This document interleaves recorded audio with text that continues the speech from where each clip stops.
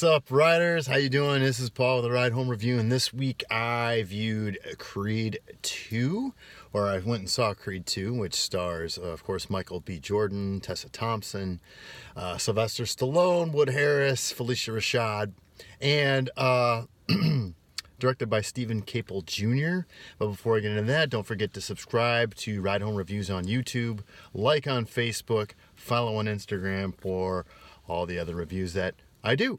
So there you have it. Let's get right into it. The story is basically the continuation of Creed, following Adonis Creed, the son of Apollo Creed, as he journeys through to become champion, and then of course an old foe, quote unquote, pops up from, and it's the son of the guy, Victor Drago, who is the son of Ivan Drago, who ended up beating Adonis Creed's dad to death in the ring.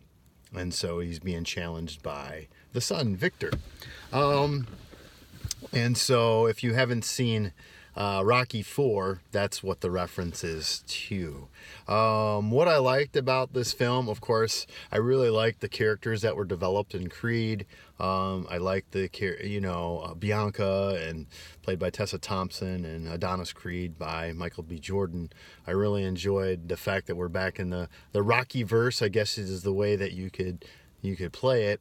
And the boxing scenes were extremely well edited. The sound design and sound effects were spectacular, and so the editing was really good in this film, and it really showed. And like I said, of course, you got the characters of Rocky and then Adonis Creed, and the references to and then Dolph Lundgren came back to reprise his role as Ivan Drago. And of course the boxing scenes. What I didn't care for was this was a pretty safe movie. There really wasn't much in the terms of plot twists.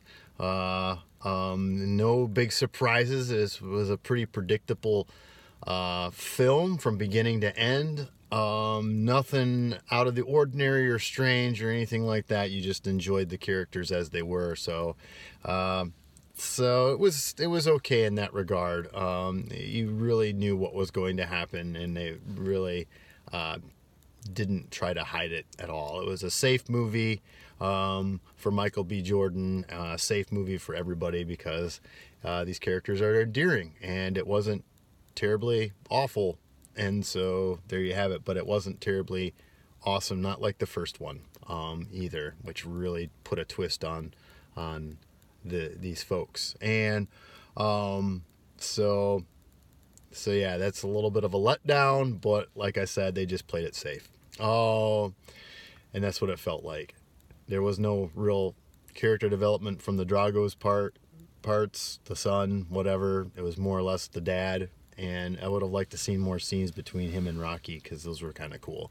What to watch for? A couple things. Of course, the last boxing scene was always well done, well shot, well choreographed, so on and so forth. But Bianca's music in this, and the soundtrack in general, I really enjoyed. So check out Tessa Thompson as she's performing a couple of really interesting pieces as her character.